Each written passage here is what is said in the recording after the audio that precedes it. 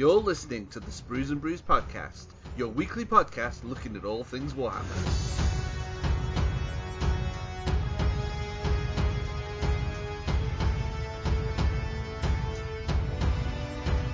Hello and welcome to episode 173 of the Sprues and Brews podcast. My name is Dave and I'm joined once again by Matt. Hello. Jay. Hello. And Andy. Good evening, chaps. How are we all? Are we all good? Not bad. I'm very, very excited about building a Chaos Space Marines army, as we'll see later on in the news. Excellent. I think your hobby updates as well this week is going to be very chaos heavy as well. It might just be a little bit, yeah. So, we've got a fun-filled show lined up for you. For our main segment this week, we've decided to have a bit of a pause and talk about projects that we're going to be doing this year. We kind of touched upon this at the beginning of the year, but, now we've settled into 2022, what we're up to, how we're getting on, and if our plans have sort of changed for the year ahead. We're also going to be talking about our top 3 battle tomes and codexes we'd like to see revealed this year. This is kind of inspired by the fact that Warcom announced a couple of weeks ago that there is an unknown order and an unknown chaos battle tome to be released later on this year. So that's kind of inspired this week's top 3. What about you guys? I've got some dream ones, some potentially a little bit silly ones in there as well. Yeah, mine are okay. I think mine are semi-serious. I think. I'm gonna put some money down on what Dave's chosen. Oh, okay. But I'm not going to say it now. I'll write it down and put it in the chat momentarily. Okay. There's a lot of ether gold on stake here then today. And of course, we've got all of the latest news, including some upcoming tournaments and stuff. So that's all pretty exciting. But before we get stuck into all of that, as always, we're going to talk about what we've been doing in the hobby this week. This is a bit where Andy thinks, is he going to be the first one I want to pick on? But no, it's not going to be Andy this week. It's going to be Matt. Because you've already kind of hinted what you've been up to this week, Matt. Yeah. So, well, first of all, I finished the Slangor. I've looked at I have a little notepad where I keep like notes for the podcast, and I've been working on these for 5 weeks now. However, the last half of that, me and Jay have been super secretly beavering away on something that went up for pre-order on Saturday, and that was Eldritch Omens. Yeah, I've been building some Chaos Space Marines, and I love those models so much. So Eldritch Omens came with a Warpsmith, a unit of Chaos Chosen, and a Forge Fiend / Mauler Fiend. And yeah, built those up, painted them in Word Bearer colours. Ready for March from a Crag. Exactly ready for March. I was actually messaging Mr. Nick Bate and seeing if we should get some kind of Ultramarines versus Word Bearers on the go at Warhammer World in March. I think that may, once we've got details, I think we're going to have a bit of a hype session on Twitter and see who's supporting the Sons of Gulliman and who's supporting the winning side, Lord God's Legion. I was going to say, it's all about the word bearers, Matt. It's all about the word bearers, exactly. So, yeah, but they're so nice models. They're really, really nice models. So we'd said a couple of weeks ago that we were a bit concerned that the Chosen were kind of like fixed monopose models because they looked a little bit from the images. But, unfounded worries they were, as you get loads of different options for combi weapons, close combat weapons, lightning claws, all sorts of stuff. So, yeah, really, really nice kit. Obviously, you will be able to get that separately in the future, but at the minute it is exclusive to that Eldritch Omens box. So particularly if you can split it with a friend who plays Eldar, which we may have on the podcast as well, then it's a really good buy. So that is what I've been up to. It's been pretty fun, and I'm excited. I picked up the Battle Force last year or the year before, and with all that stuff. No, the Christmas one. So it's got some Chaos Terminators in there, some Havocs in there, another unit of Space Marines, another Forge Fiend. So, yeah, with all that, I can get quite a hefty Chaos Space Marines army. And you know what? I might even talk about that in our main segment. But yeah, it's been fun. All key Chaos units, those as well. They are, yeah. You're going to use all of those. Yeah, your word bearers look fantastic, Matt. Cheers. It was quite a while ago when you painted, because you have painted some word bearers before, haven't you? I did. So we, but looking behind the curtain, I always try and keep in mind what releases are going to be coming out in the year. We've heard rumours and whispers, and there've been whispers of new Chaos Space Marines. So I picked up the Combat Patrol box, Start Collecting box, whatever it's called, and painted up that as a kind of tester for some word bearers. And they've been done a while now because, like with all these rumours, you're expecting books to be out last year and they're not. And I'm guessing we are actually getting the Codex this year. So now is the good time for me to build it ready for the summer when I presume it's going to come out. So yeah, exciting times. Excellent stuff. I think it's only fair, seeing as we've spoken about 50% of the Eldritch Omens box, that we now pass the baton over to you, Jay, to talk about the other 50% of the box. Yeah, well, that was it. So I picked up the Eldar. So that's the new Autarch, the multi-part Autarch with all the weapon options. Really, really cool kit. I actually combo him with the original plastic Autarch. So I swapped the Swooping Hawk wings. I think that's the only bit I used off of the original set. The free Shroud Runner. So this is the new Eldar unit, the Ranger sort of jetbike unit. Really, really cool. Really, really nice jetbikes. Nice and chunky. And the 5 new Rangers, which are probably my favourite kit from the box, actually, the new Rangers. And I'm thinking about picking up another Eldritch Omens set so I can get 5 more of them, to be fair. Wow. So I painted them up in like a blue and yellow colour scheme. So you might have seen the Spirit Seer that I'd painted up a few weeks back, that sort of scheme. And alongside that, I've been sorting through all of my old Eldar models. I've got 10 Striking Scorpions, the old metal ones, on my desk here with the Phoenix Lord, a Wave Serpent, and I'm halfway through painting up a Wraith Lord. So, it's all Eldar for me for the next few weeks, I think, especially with all the teasers we're getting on Warhammer Community at the moment. Oh, yeah, very Eldar flavoured at the moment. Looking at some of the damage that the Avatar can put out on Warcom today. Insane. Absolutely insane. Is there anything else that has 7 attacks on its profile? I don't know, actually. I don't know if there's much that can take out a Warhound Titan in a single round of combat, though. No, absolutely not. So yeah, you're Eldar looking awesome, Jay. A change in scheme, because I know originally they were going to be was it your Imlock scheme? Imlock, orange and grey, yeah, that's right. I decided to go for a different colour scheme, just the urge took me. So I've gone for the blue and yellow, which is, I think, a Latok. Whether I keep them as a Latok or I make my own sort of craft world, I'm not sure yet. But it's definitely inspired by that craft world scheme. So the bright yellow helmets, which looks good on Rangers trying to camouflage, and the dark blue armour. Imperial Fists have the same problem with their sneaky guys. Excellent stuff. Andy, unfortunately, I don't think you've had any new stuff to paint, but what have you been up to in the hobby this week? Well, just adding to your backlog count as hobby, because I'm definitely going to do that. I guess so. So I started the week, I think last podcast when we were recording, I was painting up some Annihilators from the Dominion box set. So I finished painting them.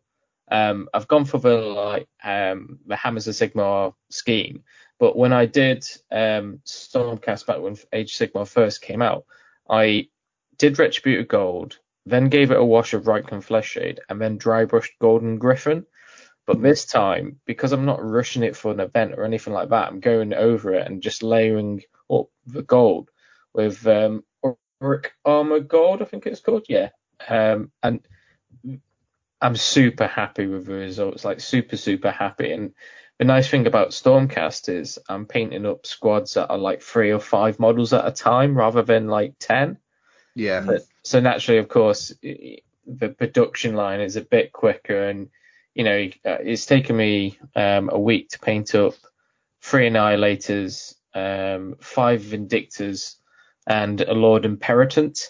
And I've got his trusty little Gryph-hound on my painting desk as we speak.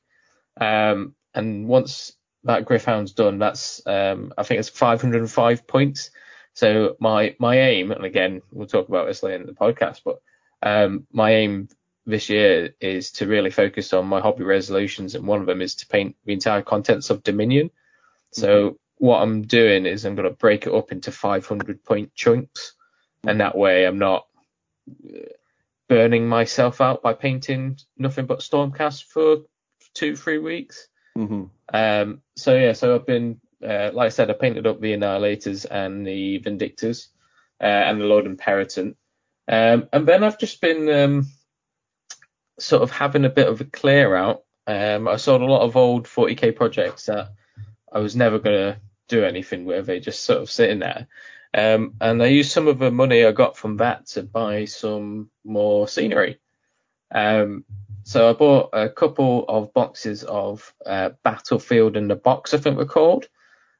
So they're sort of like pre-painted resin terrain and stuff. And then I bought a couple of the Shattered Dominion, Shattered Temples, I think it is, which, as of recording, I don't think you can actually buy them from Games Workshop anymore. I think they've taken them off the website. But I built and painted a load of them for the club about 2 years ago now. And when I saw that sort of like come off the website, I just thought I've got to get some for my own personal collection. So I've built, they pretty much come already built. But I've sprayed one of them Xandri Dust because my thought is I'm going to have a map from Game Out EU, and one of the sides is like a desert sort of looking theme.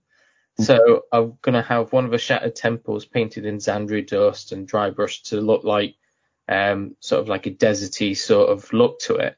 And then I've got a load of the Shattered Dominion little pieces, like the statue of Sigmar. And there's Time-worn ruins. Time-worn ruins. So I've got a box of those as well. My plan is to do, again, half of them sort of like a Xandri Dust sort of colour, and do like a desert themed board. And then the other board will be a bit more generic with like grey, weathered stone sort of look to it. But apart from that, the only other thing I've done is read the Dominion book, which I'm almost at the end. It's taken me about 3 months, but I'm almost at the end. Excellent stuff. Yeah, you have been quite busy there, Andy. I've been mainly spending this week building the contents of Combat Patrol Tau. So almost finished that. And I've been trying to finish off my Ethereal all week. Because I've started this sort of new scheme, he's very much been like, getting the scheme how I wanted it. He's almost there. I was hoping to finish his base yesterday at the time of recording, but didn't quite get to. I do need to go over his skin again with a lighter grey. But he's very, very nearly there. And I have also put all the base colours down on my Dark Strider as well. So a little bit slow on the Ethereal, but things are about to get very quick with the Tau, because one thing you guys haven't mentioned is we've got a 40k one-day tournament coming up in a couple of weeks, and I would very much like to take the Tau, which gives me a very not a great amount of time to get 1,000 points ready. So I've been playing around with lists, suit heavy lists. I'll talk about this a bit more in detail in the main segment, but I've settled on a list now. I know what I need to do. I know how many nights I've got to do it in. I've just got to get it done.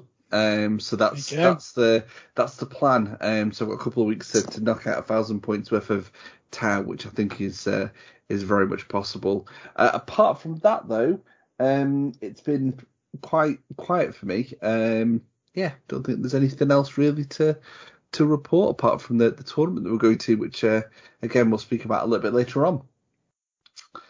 I think that wraps up our introduction to this week's podcast. What I will actually mention at this point is, obviously Matt and Jay have both mentioned Eldritch Omens there. I will put a link to the beautiful images and videos and stuff that the guys have done for the contents of that box on spruceandbruce.com. So I'll put the link in the podcast notes so you can check that out, and maybe even purchase a box for yourself.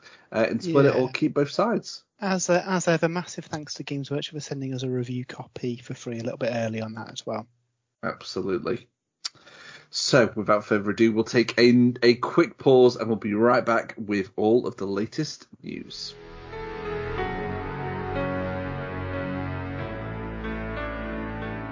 So, what do we have in this week's news, Matt?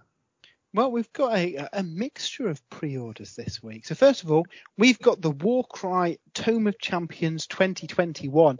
I suspect that this book was meant to come out before Christmas, as a lot of the stuff at the minute. This looks really cool. So essentially, this is a kind of expansion book with loads of cool stuff in it. On Warcom, it mentions that there's rules for you using Warhammer Underworld's characters and Warcry as well. So that seems a really fun way to use those models too. So looking forward to getting a closer look at that and seeing what's in there. Now, also for Warcry, there's 5 new boxes. So Warcry Warbands. And just before recording, I put together an article on the website. I'll give you the lowdown now. But essentially, there's a Daughters of Cain one that contains Witch Elves and Blood Sisters. Costs £50, saving you £17.50.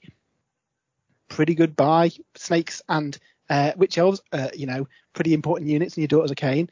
There's a Lumineth Realm Lords one, which has got 5 Stone Guard, 5 Wardens, and 5 Sentinels for £52.50. I think that would cost you £73, if you bought the kit separately.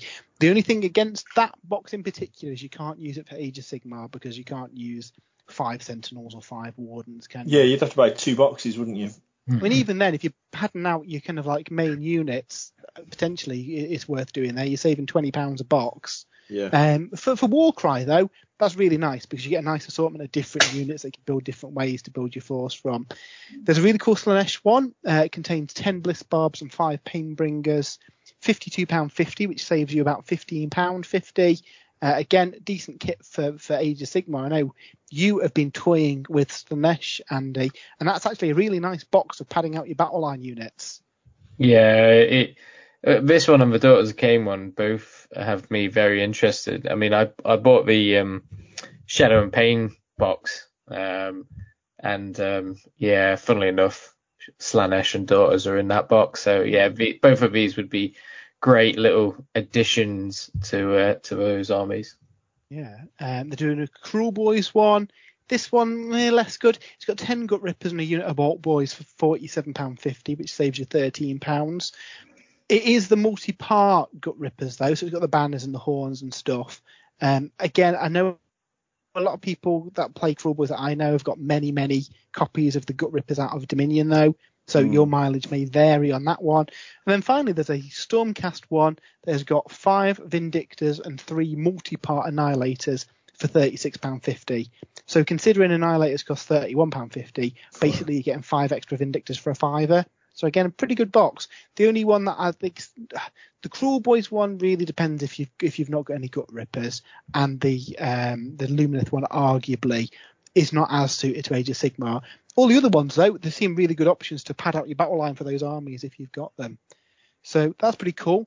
We've also got some made-to-order stuff. So some ethereals, some classic metal ethereals are coming back. Personally, I really like the one that you've got, Dave, the new plastic one over the old metal ethereals. But obviously collectors may want to pick up those older ones on the made-to-order. Don't know what your thoughts on the old ethereals are, Dave. There's a couple of nice ones. I was expecting to see the limited edition one that they did with like quite a fancy backpack that he was wearing. I can't think of a better way to describe him. He had like almost like a star, like aerials on his back. Yeah. He was only available in one of the Battle Force boxes or something. I have got one actually, but he's not one of the made-to-order ones. It's more the generic ones that are. But I'm with you, Matt. I think the new one on the Hover-Drone is the nicest one at the moment. Yeah, and if you prefer Middle-earth, there's also a whole load of Middle-earth made-to-order as well. So you've got Goblin Heroes, Armoured Goblins back from 2002. Did they come out a long time ago? There's Galadriel, she's been on a previous one, she's available again, and Haldir's Elves and the Wood Elves. So a lot of this is stuff that's going to be in the new supplement that's coming out at some point in the near future. So yeah, if you need some elves, good chance to get them. And then finally from pre-orders, we've got a big Necromunda box, a big chunky Necromunda box. So this has the Gang Stronghold and a load of scenery for £170. Now I've done some maths here, and I don't think it's actually a great saving on this one.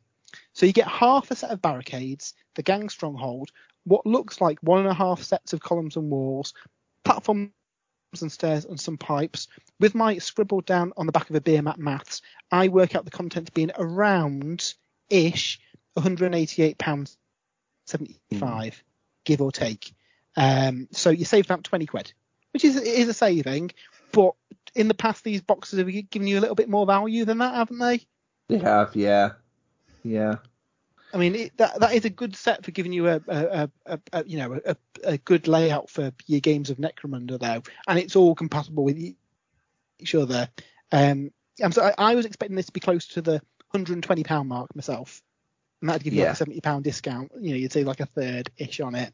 But if you haven't got those individual kits and you are looking to build like a whole Zone Mortalis in a box, then yeah, go for it. That's a pretty good buy. It's easier just to pick it up in one box, isn't it? Yeah, absolutely. And you do save money on it. So, there is a £20 discount. And finally, there are a couple of Eldar flyers coming out from Forge World, the Vampire Raider and the Vampire Hunter for Aeronautica Imperialis. I imagine that you're tempted by these, Jay, as well. Yeah, I am. So I don't know whether I said actually, but I painted up the Wrath of Angels, isn't it? The Eldar from the Wrath of Angels. So I'm ready to add a couple more. We've been trying to organise a game over the last couple of weeks, but we've not been able to sit down and play it for one reason or another. But yeah, I'm definitely going to pick up these two flyers. Yeah, and it's a bit between us work and outside of podcast stuff has got in the way, unfortunately. However, I'm super keen to play a game as well. That's on my to-do list as well. Build up my Space Marines and then give you a game, Jay. Excellent. Yeah, awesome. Absolutely. So that's all the pre-order stuff, but that's not all the new stuff that we've seen today. So it is Monday. Monday is Path of the Preview, potentially the last Path of the Preview here. But we saw, first of all, Kill Team Nachmund named as the next Kill Team expansion. Shock horror. And we saw the full details of the Void Scarred Corsairs, the new Eldar pirate force for Kill Team. And you know what? I wasn't a fan of that teaser that we saw at LVO, but these guys are beautiful. Absolutely. Yeah, they're so cool. It's really cool that you've got all the elements of the different Eldar factions in those models. You've got Drukhari helmets on some of them. You've got the almost look like Warlocks or Farseers. Yeah, I did wonder if it's a caster in the unit. Yeah, I think so, because it's a ghost helm by the looks of it, the same sort of Warlock pattern helm. Really cool. Did you see the guy with the Wraith cannon? Yeah, they look really. I really like the kind of the leader with the back banner. That just screams like second edition Eldar to me. Yeah. Yeah, but these models with sort of like a nice scenic base to them, these would be like, they're absolutely drop dead gorgeous. I mean, I'm not a massive Eldar Craftworld fanboy, but yeah, these models are drop dead gorgeous. Yeah, I kind of want to paint some. We know that they're coming in a Kill Team expansion box. We know all the Kill Team boxes so far have had 2 factions and some scenery. Again, we know it's probably Chaos Space Marines of some flavour as the opposing force, as it was in the title of the last Warcom article, and it's set in the Nachmund Gauntlet. And let's face it, I'm going out on a limb and saying we're going to get cultists that look a bit more bestial, like some of the artwork in the Vigilus Alone book. That's my guess. Might be wrong, but that's my guess. If all those parts come together, and the scenery part is the new scenery scene in Vigilus Alone, the kind of I forget what it's called, but it's got like satellite dishes and walls, a bit of the kind of like kind of frontierist, I think it's called. If that's the scenery set in this box, I would not even hesitate on buying this, because I'd use whatever Chaos models that come in. I'll probably go in my Chaos Force. The scenery, I love some scenery. And these guys, even if I don't use them for 40k, I would paint them up just as something fun and to use in games of Kill Team, which is a really, really, really fun game. Now, I was looking at these and thinking, you could do an awesome Necromunda warband using these. So you've got the rules for the bounty hunter, the Venator bounty hunter gangs, which have Xenos profiles, and you pick which profile applies to your model. You could easily make a Necromunda warband using these, even if you use the outlaw rules out of the recent book. And I think they work really well for Necromunda too. Yeah, well, these guys are going to get paid up because they're also a unit in Craftworld Eldar 40k in the new codex. Obviously, you'd be able to use them in Kill Team, like you say. And yeah, I'll be painting them anyway, so why not use them in Necromunda? And you can always house rule a few Shuriken pistols and whatnot to muck about it. It's just a narrative game, isn't it, Necromunda, at the end of the day? And there's lots of esoteric and exotic weapons that you could easily use to represent the weapons that they're wielding.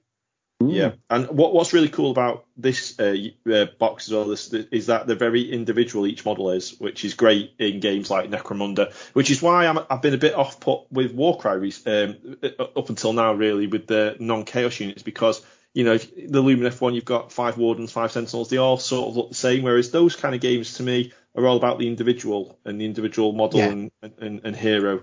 And that's what this Corsair Kill Team gives you. Each model sort of, you can see it's an individual. You've got the hooded guy with a knife. You've got the Ranger long rifle guy. You've got lots of variety in the helms and poses and things. It's almost like every model is a unique model, so that's great. And presumably, like with the Orcs and the Deathcore Krieg, each model will probably have a couple of alternate builds as well. Yeah. So yeah, they look really, really cool. I suspect we might see this and the Eldar book at the same time, certainly within the next couple of weeks, I guess. Because, like I say, I don't think there's not an awful lot left for them to do on Path of the Preview, so we must be ramping up to Eldar overload for Jay over the course of March, I'm guessing. Yeah. It's gonna be mental. I mean, that's why I've got to try and get 1,000 points of these models that I've got here. Because, I mean, what have we got coming? Guardians, Shiny Spears, Avatars, Morgan Ra. One thing they haven't shown off is Warp Spiders, isn't it? And there's no way they can keep the Warp Spider models that are out at the minute. I think we'd have seen them if they were coming. I think everything. I think we've seen all the plastic kits now. Yeah, well, why does Games Workshop not like Warp Spiders? But that's not to say they don't get a wave in the future, and that's the thing we've got to think about. We've got Sistra Battle units after their book came out. It's very different to how it used to be, where you only got what was in your codex. It's a bit of a different release model now, I think. So that gives hope for all factions getting new kits in the future. Yeah, they'd be perfect for Kill Team, wouldn't they? Just as like a one-off release or in a box or something. Yeah, absolutely. And now, just before we started recording as well, 4 events went up for sale on Eventbrite even, sorry. So Warhammer World have been back rapid fire, really, on events again since the new year, and their May events went up. A nice mixture. So we had a 40k match play event. That's your standard, grand tournament style, serious game of 40k. £70 for a 2-dayer. What also went up for pre-order though, pre-order sale I guess, was Age of Sigmar Battles in Thondia. So this it's the best way to describe it is Throne of Skulls. They don't brand them Throne of Skulls anymore, but it's essentially a tournament that is not just geared at people who like to play games. That is only one element of the score, with the rest of the score being based on painting and sportsmanship. I know all of us on the podcast are big fans of these events. As soon as I saw it, I bought the ticket immediately, messaged the guys. Andy jumped onto the website, bought a ticket. So we'll be bringing our armies. I'm thinking I might bring my Slaanesh to that one, Andy. Yeah, I think Kragnos needs to make his debut at that event. So it's Battles in Thondia, isn't it? So he does need to come. So that looks really, really cool. I don't know if tickets are still available. These tend to sell out super quickly. There wasn't much of a fanfare on Warcon before it went on sale. It was just an email. So I wonder if GW are maybe kind of trying different ways of releasing these, because traditionally in the last few event kind of releases, it's been super hard to get a ticket. So I kind of quite like that it was a bit of a quiet one, and it was just like, click this link and if you get lucky, you've got it. Basically, the problem is a lot of people want to do events and there's not enough capacity, is there? No. So, yeah, unfortunately, I think that's just how it's always going to be. So I think they're just testing the waters with different ways of sticking these tickets up. What is interesting, though, is that 2 more events went up. One-day events, the Chamber Initiates for Warhammer Age of Sigmar, and the Legion Recruits for Warhammer 40,000. These are tournaments, one-day tournaments, aimed at 16 and under, 750 points armies that you take. And over the day, you complete various challenges, and at the end of it, you get a figure case. And during the day, the Warhammer TV painting team are on hand to offer advice and help you with your painting. That sounds like a really, really cool event if I was 16. And, Andy, you may have jumped the gun on this one a little bit when you were on the website earlier.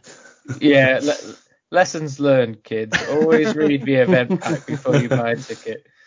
It does sound amazing, though. It sounds really good fun. I'm kind of jealous that I'm not 16 and under, because that sounds like a great event.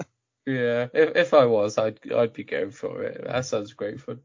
Yeah. So what do we? I mean, I think that's the first time I've done something with that, and I think that's definitely a good thing. An adult can come along per initiate for free as well. They don't have to buy a ticket. They come along as part of the event, and there's lunch provided on the day. So £35, I think that's really good for like a kid who's maybe, getting into the hobby and wants to like play with some other people and obviously get advice from meet the Warhammer Peachy TV team. Yeah. So it's really good. I want Peachy at the Battles in Throndir event, Andy. I don't know about you. Yeah, me too. Peachy, if you're listening, make it happen. Yeah, just turn up and give us some painting advice mid-game. So really, really good. Again, I'm a bit sad we still haven't got a Age of Sigmar Path to Glory event, but again, we still haven't had a supplement, so I think they're kind of waiting on that. Yeah, it still baffles me because like you look at 40. I mean, obviously like COVID and there's been delays and what have you, but 40k on what, their 6th Crusade book? I think we've had 2 or 3 Crusade books for 40k since AOS came out. Yeah. There's been one per like narrative arc, so hopefully, I'm guessing what we might see is if the next season's Ulgu, for example, we then get a match play book and a Path to Glory book. At that point, it just means that we've had the first year without one, sadly. So we shall see. And then finally, we've got one more event. It is not a Games Workshop event. It is a Purple Sparkly Unicorns event. Andy, you probably have the details of this on hand. Yeah. So it's on the 27th of February. It's a one-day 40k event down at the Shavington Social Club. And basically, it's incursion size, so it's only 1,000 points. The idea behind it is we've had events in the past which have been like 1,500 points, 1,250, and people still aren't finishing their games. So we've gone for a bit more relaxed event by going into the incursion size. I think as of recording, I think there's about 8 tickets left. So you can head over to Twitter or Facebook's probably the best way to check it out, and just search Purple Sparkly Unicorns and have a look. The event pack and everything's on Facebook as well. But yeah, I get to play in this one, so I'm super excited. Yeah, I'm playing too. I'm going to bring my Gene Stealer Colts. Yeah, we're all there, so you can come and meet the Spruce and Bruce team. Yeah, so I think Andy, I'm sure Dave, if you ask him nicely, will put the event pack in the podcast post as well. Dave, but only if you ask me nicely, Andy. We'll see. I can make sure we play first round. Let's do it. Okay, consider it done. Consider it done. Revenge, it needs to be had, Andy. I can't remember. Are we 1 for 1 or 2 for 2? I think we've only ever had one game, and you beat me with your Custodes. You know what? I'll go with that. That sounds about right. Yeah. Grudge match then. There we go. Excellent stuff. Quite a bit in the old news there. So we're going to kind of take the conversation about tournaments into our next segment a little bit, because we're going to talk about our project. So keep listening.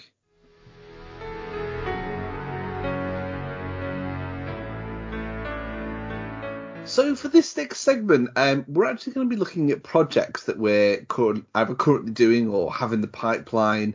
A bit more of a casual kind of chat, really, about where we're up to in the hobby. Now, as you heard in the news, there's a few events coming up as well, and I'm sure they're going to inspire some of the stuff that we're going to be doing over the next few months. So we're going to go around the table. We're going to, take it in turns, discussing what we're up to. Jay, I think we'll start with you. I think it's pretty obvious what is your main priority at the moment, but do you want to take us through how your project's kind of going for 2022 and how you think the rest of the year will pan out? Yeah, so I've sort of been a bit jealous that you've started this Tau Crusade, and I'm really looking forward to getting the new Eldar Codex so I can start planning my own crusade for the Eldar. And I'm hoping, actually, talking of events, that Games Workshop do another Crusade event this year, because I'd definitely be taking the Eldar to that. So, like you, Dave, I really want to come up with like names for all of my characters and units and really try and tell a story with this army. I don't know what that story's going to be yet, but we'll see. And the extinction of the Tau. The Tau. Extinction Ruin that yeah, we'll do that then. Good idea, Dave. Absolutely butchered that joke. Extinction of the Eldar. Yeah, so we'll try and kill some Tau. Yeah, that'll certainly be one of my Craft World Crusades aims. So that's really keeping me busy on the 40k side now. And to be honest, I think it's probably going to keep me busy for most of the year. I think similar to how the Lumineth sort of kept me busy on the Age of Sigmar side for a long time, and I couldn't really motivate myself to pick up a different Age of Sigmar army whilst having a Lumineth. And I'm feeling pretty similar about the Craft World Eldar. So there's so many new models coming out, so many different builds of Eldar. You can have Wraith heavy, Guardian heavy, Aspect heavy. I think I'm going to have a lot of fun putting together this army. And the fact as well that with the Aspect Warriors, you can sort of vary your colour scheme a little bit.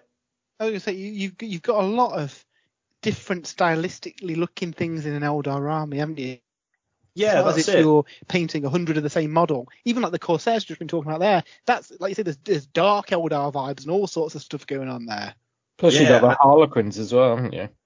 Well, so, yeah, I mean, I've got a big Harlequin army, but yeah, certainly add some more Harlequins. The Corsairs, I mean, I've got the some of the old Forge World books with the Corsairs in, with all the different colour schemes and stuff they had. There's some really, really cool Eldritch Raiders, Sunblitz Brotherhood, I think it was. Some really, really nice, flashy sort of colour schemes for the Corsairs. I'm thinking of doing mine like a yellowy, orange and red, which I think was the Sunblitz Brotherhood, to go alongside my blue and yellow Eldar. If you are a Warhammer Plus subscriber, I believe that For the Memoria is now in the vault as well. Yes, I saw that too, yeah. And that's great because the Forge World books have tons of lore and background and images and artwork and stuff in them. They're really, really cool books, those big campaign books. So that's I think that's going to be me sorted for 40k for the next 12 months. I can't see any other faction that might take my fancy on the horizon or into the future. But you never know. You never know with Games Workshop. On the Age of Sigmar side, though, there's not a lot going on at the moment. I've got obviously a big army of Lumineth painting out. There are a couple of units that I still want to paint when I get back round to them, but I've got an army I can play, I can build in different ways. So I'm quite happy with where the Lumineth are at.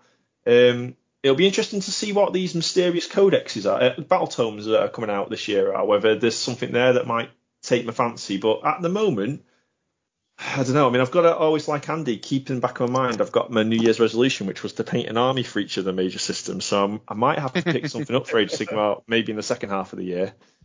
Otherwise, I'll be coming last again in the resolution. Although I don't think I come last. I was joint bottom, I think. I love how you're getting the game plan in there for the hobby resolutions. That's the most important thing in the year. Too right. I always forget until the end of the year. And then I'm obviously, I mean, it's not just me. We're all waiting for this Horus Heresy book, the Horus Heresy box set and the new rules. I've got down here the Blood Angels in front of me. I've got some Imperial Fists in the corner there, ready to go. And obviously, Kabanda's coming out now. Oh, Kabanda. Well, you see, on the Heresy point, it's when is it weekend after next is the Black Library Weekender. So obviously those new character models will be available then. So you might be able to get a little bit of a. It's whether you've got time for a breather of a Blood Angels and Imperial Fists model in between all the Eldar. Well, I mean, my other New Year's resolution was to paint something a bit different each month.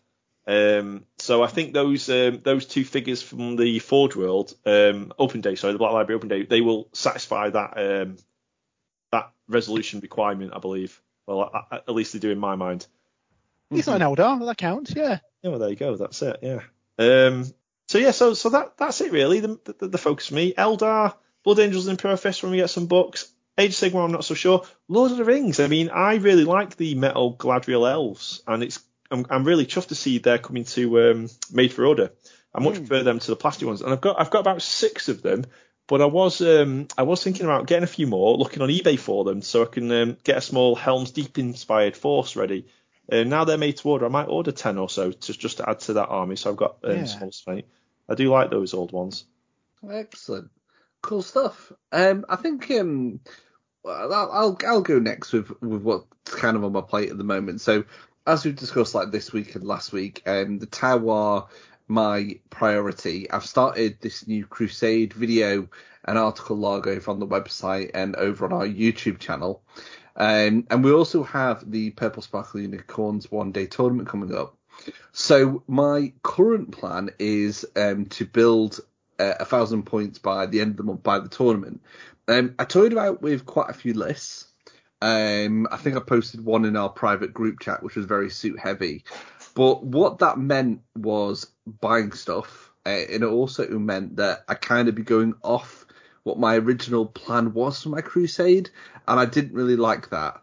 I really wanted the beginning part of my Crusade to center around the Combat Patrol box, because one of the points to my series is to show people who are maybe new to 40k, maybe new to Crusade, how easy it is to get an army up and running, a Crusade army up and running. So with that in mind, I'm going to give you a sneak peek at my list for the Unicorn event, so you can get a feel of what I'm going to be painting and taking. So if we start with my HQs, I've already picked up a commander, which I'm going to build as an enforcer, in the enforcer variant. He's gonna be absolutely stacked with weapons. He's gonna have a cyclonic iron blaster. He's gonna have a missile pod. He's gonna have a plasma rifle, and he's also gonna have a flamer. He's gonna have a prototype system, which is the thermoneutronic projector, which is a fancy flamer. Also gives him a bit of combat punch as well. He's going to have a 4+ invulnerable save and ignore the first bit of damage that he takes as part of his relic, which is the solid image projection. And he's going to have a marker drone as well. And he's going to have the Warlord trait where basically he's rerolling all his hits and wounds. So he's got all that firepower, and then he's rerolling hits and wounds. He's going to be mental. Absolutely what toughness mental. is he, Dave? Toughness 5, Matt. Toughness 5? Ooh, so 20 shotguns wounded on 4s for the Gene Stealers. Yeah, I can deal with him. He's also -1 damage, and he's just got the 4+ invulnerable save. Oh, and he's also actually, Matt, sorry, he's a 2+ save as well, because he's an enforcer. 2+ save, well that I don't like. I might have to throw some Gene Stealers at him then. I'm going to have an Ethereal in my second HQ slot. He's the new fancy one on the hover drone. Going to be spending a CP to give him an extra relic. He's going to have the Humble Stave to give him that extra invocation that he can intone a turn. That's him. He's going to have a shield drone buddy as well. That's going to be like his best friend in the Crusade narrative. His best friend. His best mate. I don't know. I meant to get the book. If you're a fan of the Tau, or you want to get into the Tau, there was a book where they're fighting. Is it the Raven Guard? It's the Damocles Crusade. Damocles Crusade. Yeah. And there's the book I've got is like 3 stories in one, and one of them centers on Commander Shadowsun and her relationship between her and the drones. Like, it really gives the drones characters, like the really characterful. So that's how I'm hoping to see my drones in my Crusade, or at least 1 or 2 of them anyway.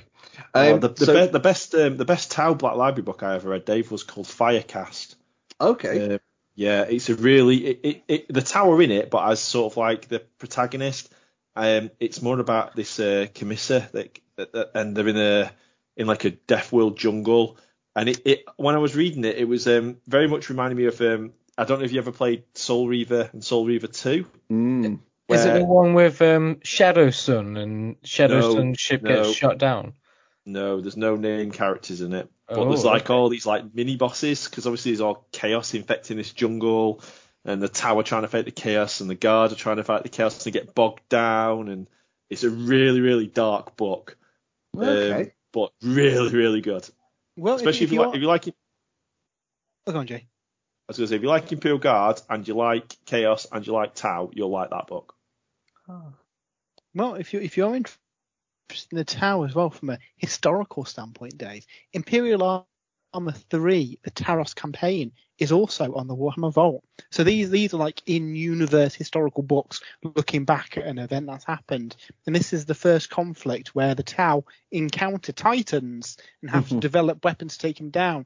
And this is where they start using aircraft, because to them that is a more maneuverable way of taking out Titans rather than using super heavy walkers of their own. I'll check those out.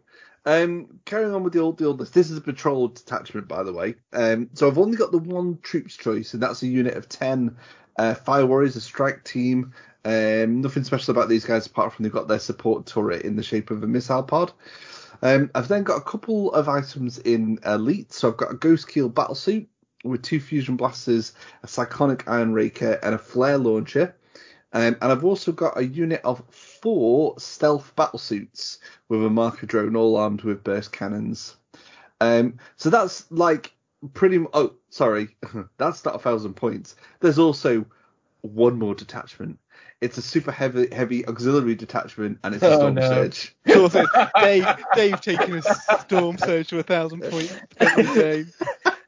I love how you almost forgot that part. Oh my days. So it's even though it has a storm surge in it, I don't think it's going to be very competitive at all, because I've only got, I think especially with 9th edition now, you need lots of like troops choices and stuff for like doing like your retrieving Nachman data, your actions and stuff. I've not really got much of that, but the whole point of this beginning part of this Tau army was to revolve it around the combat patrol, and this army list includes every unit from that box. So what you've got to buy? I don't remember seeing a storm surge in the start. I was just about to say there are only a couple of units you would have to get in addition to that combat patrol, the commander, and in this case, yes, Jay, the storm surge. But that could easily be replaced with something else that you could buy instead. But I'd 2 hammerheads. Well, yeah. 2 hammerheads. Yeah, that's about the same. Yeah. So that's my plan, is to get that 1,000 points up and running, ready for the unicorns, and it'll also be great for my combat log. I'm probably then going to take I've got a few other Tau units I can paint. I've got a couple of built broadsides which I'm looking at right now.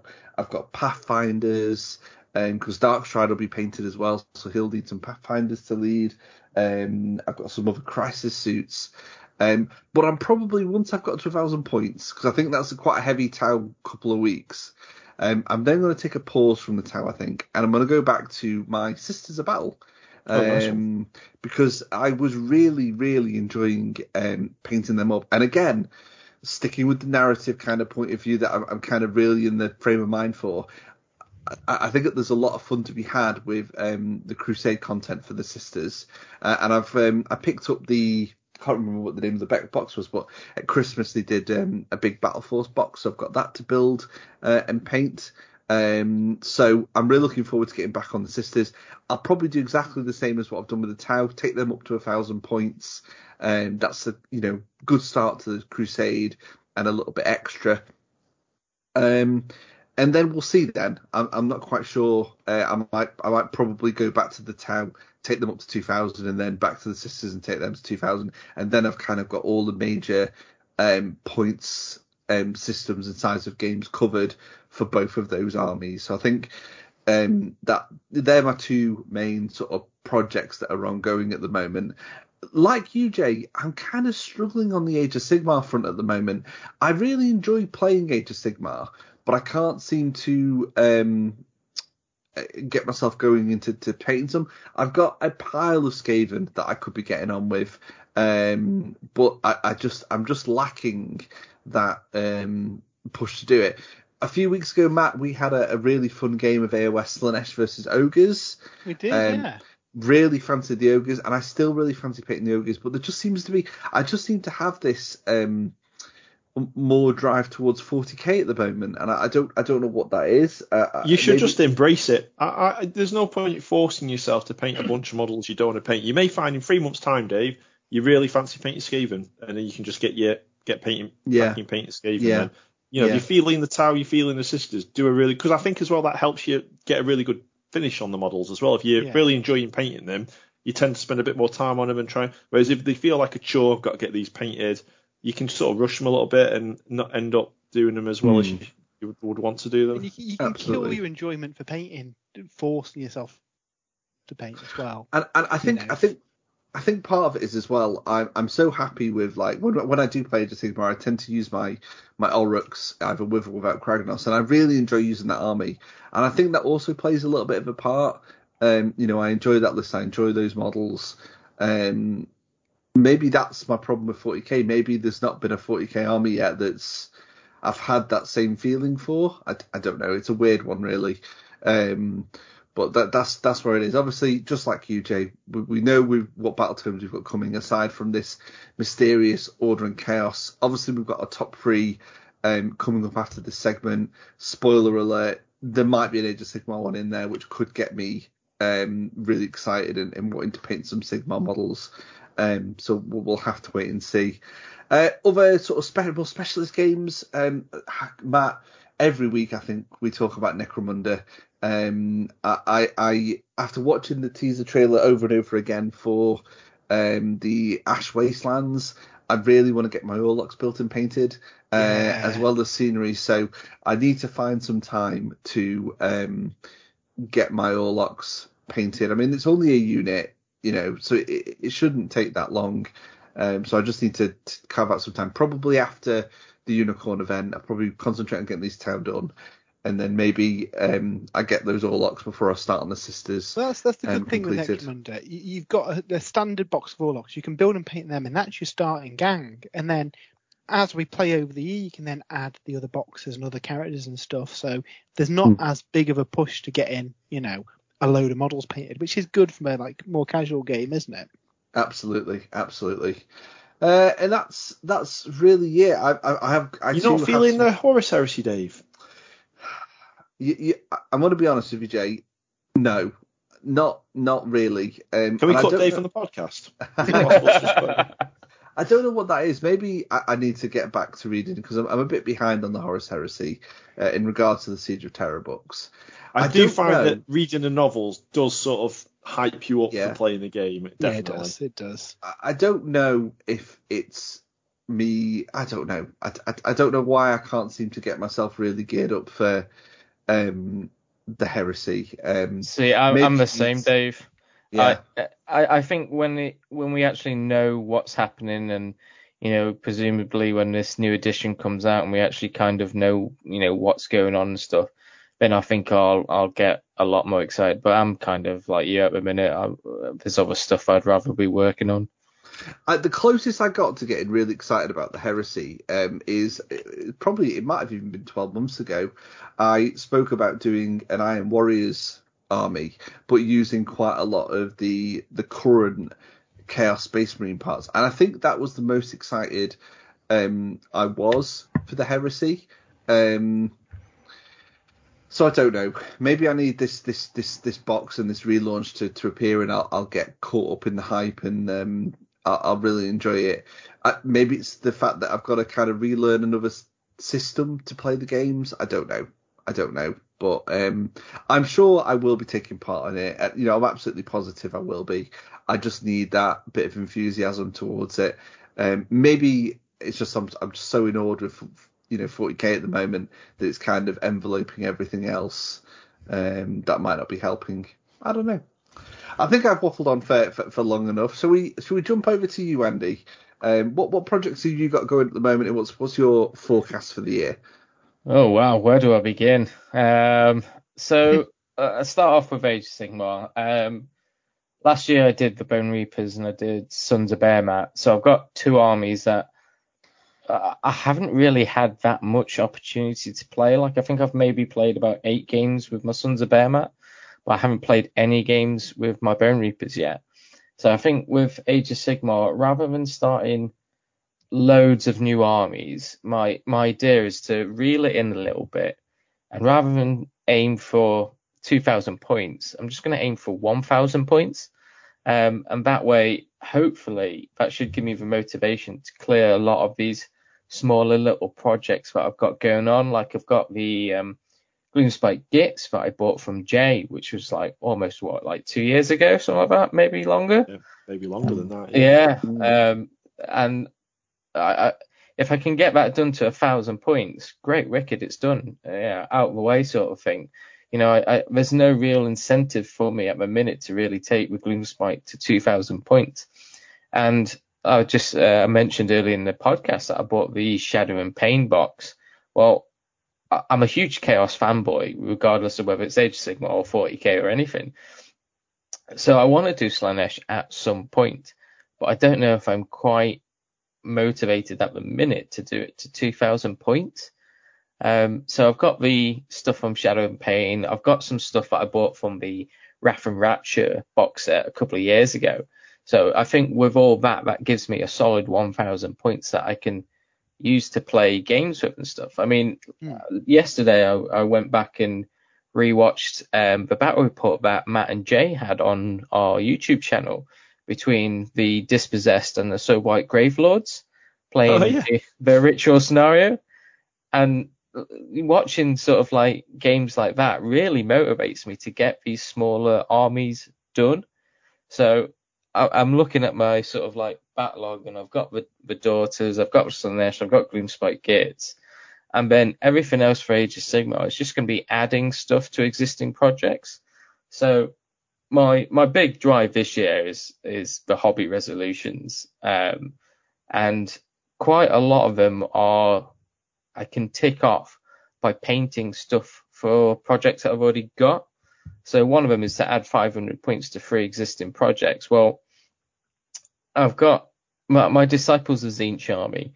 I haven't really got enough battle line units, so it's not difficult. I can buy a box of Karak Acolytes, paint them up in a character, and that's probably roughly about 500 points. I've got a Beastclaw Raider Start Collecting box that I got for Christmas. So again, there's only 5 models in that. It's not a horrendously big project to do. So I think with stuff like that, it's going to be a case of, rather than starting new armies, just finish off those little bits, clear off a load of the backlog. But my big thing is, because I've got the Bone Reapers and I've got the Giants, I've got 2 armies that I can take to events and play with that I've never played with before. So I'm not in a huge rush to get a lot of these smaller projects done. I mean, like I said, the big thing for me this year is going to be getting the hobby resolutions done, because I've never done it where I've ticked off every single thing on my hobby resolution list. And this year, I feel like this year is my year for it. I really feel motivated to do it. And it's really pushing a lot of my hobby at the minute, just doing this hobby resolution list. And one of the big things, I mean, Dave, you mentioned that you're not really feeling Age of Sigmar at the minute, but you love playing the game. Well, for me, it's kind of the same, but with 40k. And I don't know why. Like, I love 40k. I love playing it. I love incursion games. Like, for me, incursion games of 40k are probably the most enjoyable type of games that I've had in this hobby in the last few years. But I'm just not that motivated to build and paint any 40k. Like, one of my hobby resolutions is to get 2,000 points of chaos for 40k painted. And I left that one a bit open because I didn't want to commit to painting 2,000 points of one army. I wanted to have the freedom of going, I'll paint 1,000 points of Death Guard, and then when I get some bored, Dark Angels. Yeah, exactly. All heretics. But I was free. I had got that freedom to do that.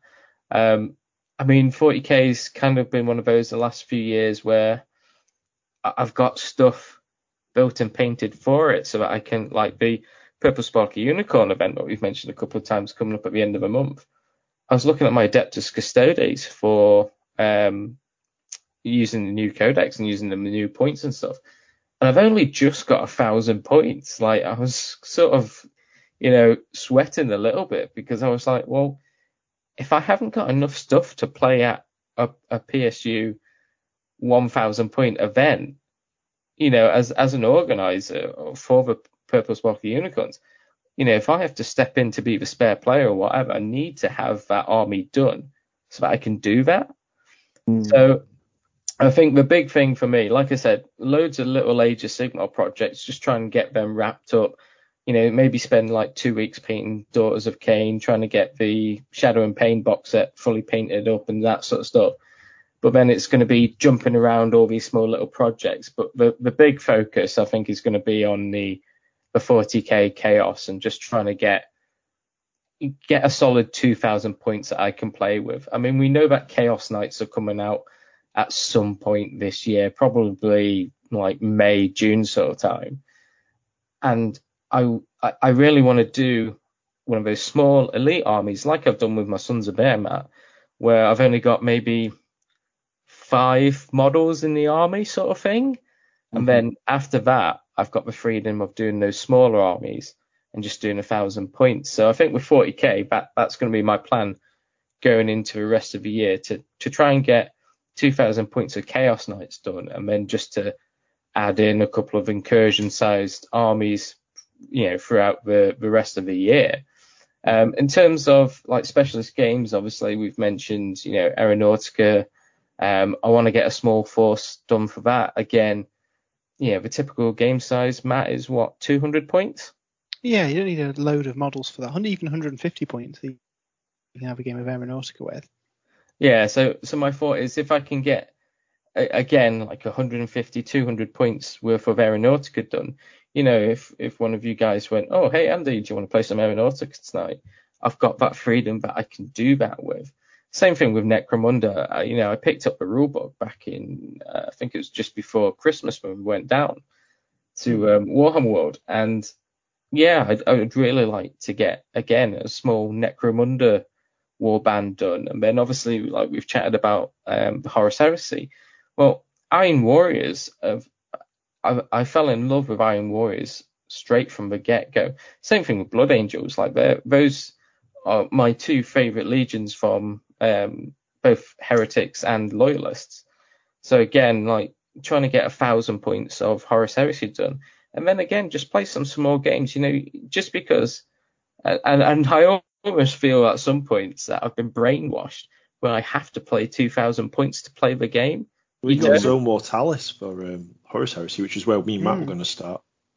Yeah, exactly. Just smaller games with less models, just to build it up. And one of the things that I love from like White Dwarfs and stuff is when you see like Tale of Many Gamers and Tale of 4 Warlords and all this sort of stuff, where they don't do it in one go. We do it gradually over the course of like 6 months or whatever, just to build it up. So yeah, I think my big aim obviously is try and tick off everything on my hobby resolution list, do a bunch of smaller Age of Sigmar forces, try and get some 40k actually sorted so that I can go to a 2,000 point match play event and actually play in events, because at the minute I haven't got 2,000 points of 40k built and painted for one faction. So if there's a Throne of Skulls or whatever, I can't go to it at the minute. So I want to get that done. And then not even the under 14s? No. I think it was under 16s, but that's only 750 points, so I might be all right with that one. I've got away with it, Andy. Yeah, I'm 5'2", so I'm sure I'll get away with it. I'd blend in quite easily, shave a bit off, But yeah, I want to get 40k sorted so I can go to events, and then I think everything else is just getting little specialist warbands done, and then going into next year, I can just focus on whatever I've got left, basically. And that's basically my plan. Very cool. Lots on Andy's plate there. That leaves one member of the team who's always in some kind of project. He's always got some sort of project on the go. So, Matt, what's your project at the moment? What's your forecast for the future? Well, unlike most of you, really, Age of Sigmar is my laser focus at the minute, because we've got the Warhammer World Team event in April, I want to say, and I really, really, really want to get the Slaanesh Force done for then. I don't want to go with a super good army and try and win games. I'd rather take some awesome looking models and have some fun. And I think we all pretty much share that for the team event.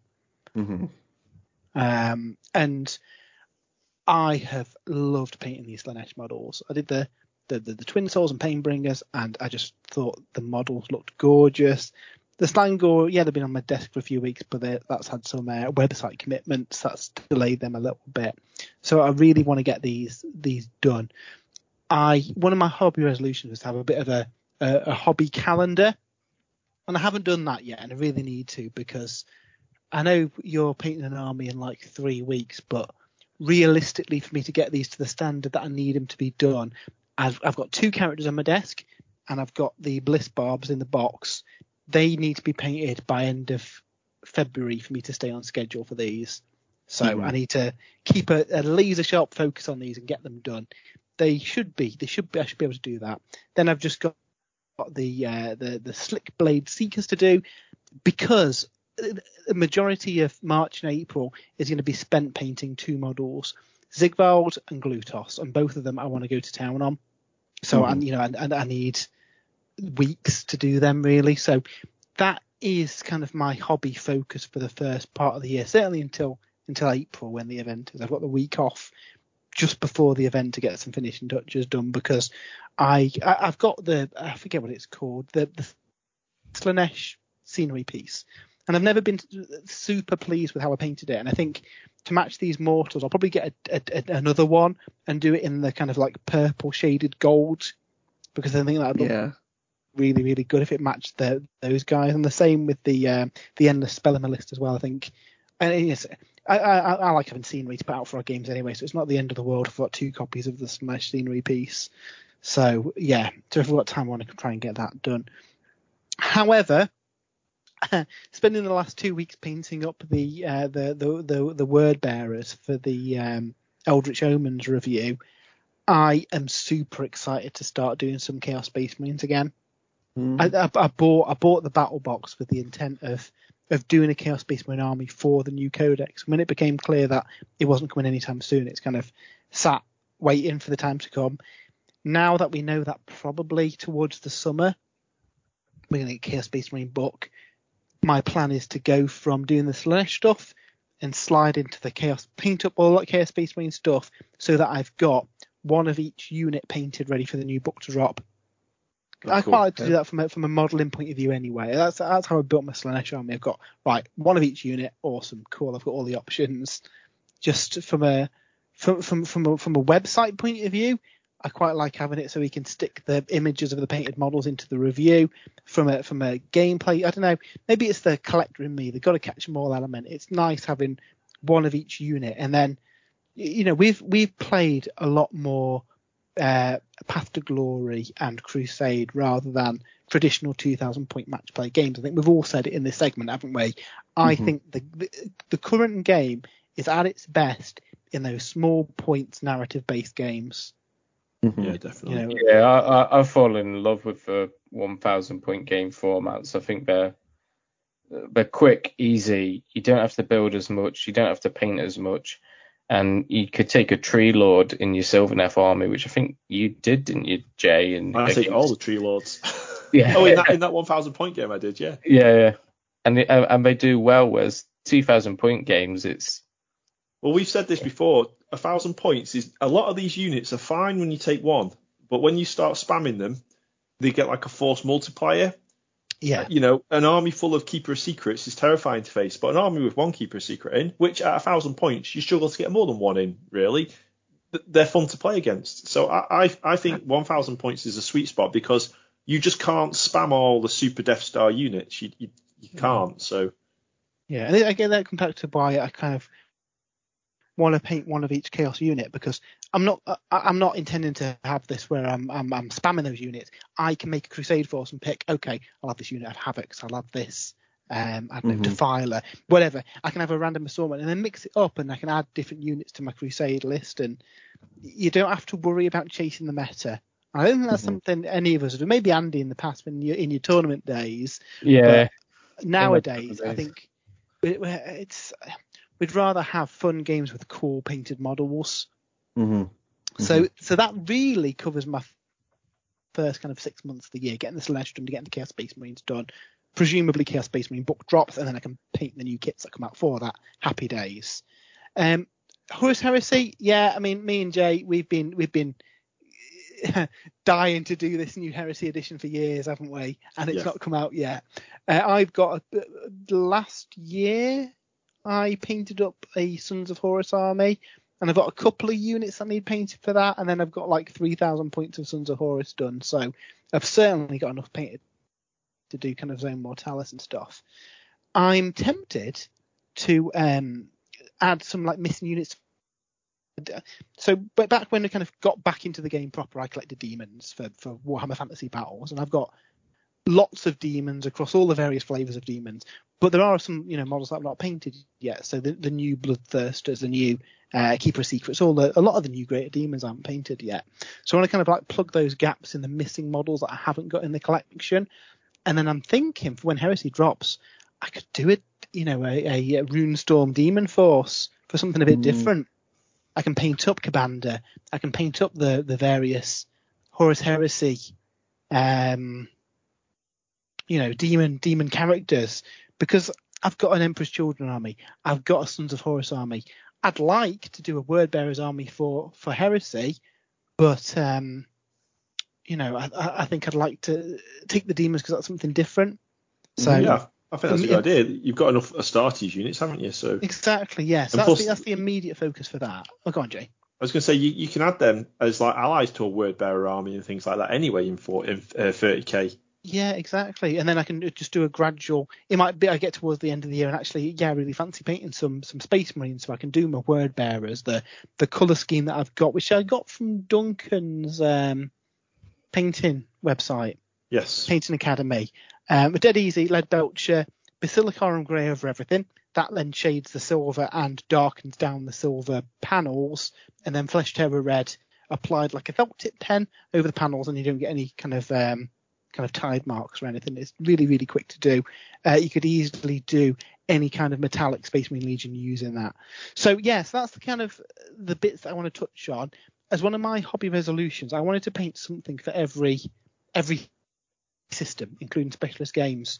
So obviously there's a lot of systems to get in there. Aeronautica, I want to paint up my stuff out of Wrath of Angels as Wordbearers, because thinking ahead, if they ever do Epic, I'll be able to use those models with my eventual Epic Wordbearers army. If that happens, but it's I'm going to chance my bets with that because I think it's likely. Obviously next Runner, I've got a few painted gangs already, but I'd really like to get some paint on some of the other gangs that I haven't built yet, just so that if Jay or Andy or Dave or whoever fancies some like a little Necromunda campaign, I've got models people can use for different gangs, and then they don't have to commit to the game and buy a load of models. They can kind of test the water with them. Likewise, Blood Bowl, I picked up the Lizard Man and Khorne team recently because I just fancy painting the models, and again, I think it'd be fun to be able to have. One night I give one of you guys a shout and just have a quick game of Blood Bowl rather than a big, full-on game of something. And I'm thinking these kind of like little warband team couple of planes, whatever, a nice kind of palette cleanser between projects, because when it gets to April, I'll have been painting pretty much Slaanesh continuously for a couple of months, so it might be nice to paint up a Lizardman Blood Bowl team or something, just for something a bit different. So yes, that's my hobby plans for the year. Now, inevitably, a new Codex or Battletome comes out, and that all goes out the window. But so far, I've managed to stick to that. I haven't painted anything outside of either website stuff or the Slaanesh. So yeah, going well so far, I think. Yeah, that's it, isn't it? We don't know. Well, we do sort of know what's coming, and it's like anything could interrupt us. We know now that the Tyranids after the Eldar are going to be the next book. Now I've got a bit of a Tyranid force. That new book maybe want me to go back to those. I'm looking at my shelf at the moment, and I'm seeing my Thousand Sons data cards. I've got a load of Thousand Sons that I actually really fancy building and painting, but they're just going to have to join the queue unless something happens later on in the year that maybe makes me want to concentrate on them. I don't know. There's just so much going on. Going on.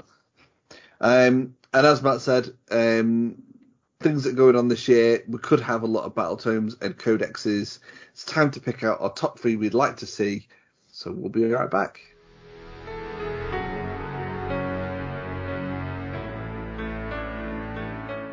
So it is time for this week's top 3, our favourite segment of the podcast. And this week, we're going to be talking about our top 3 Battletomes or Codexes that we'd love to see released this year. So books that we hope to see in 2022. Now, this could be bonkers. There could be some out there selections. There could be some that genuinely could be on the horizon. So we'll have to wait and see what we all pick. Now, we have also asked you guys for your thoughts. We'll be reading those out in the final segment after this one. So yeah, keep listening. I'm going to start us off this week with my top 3.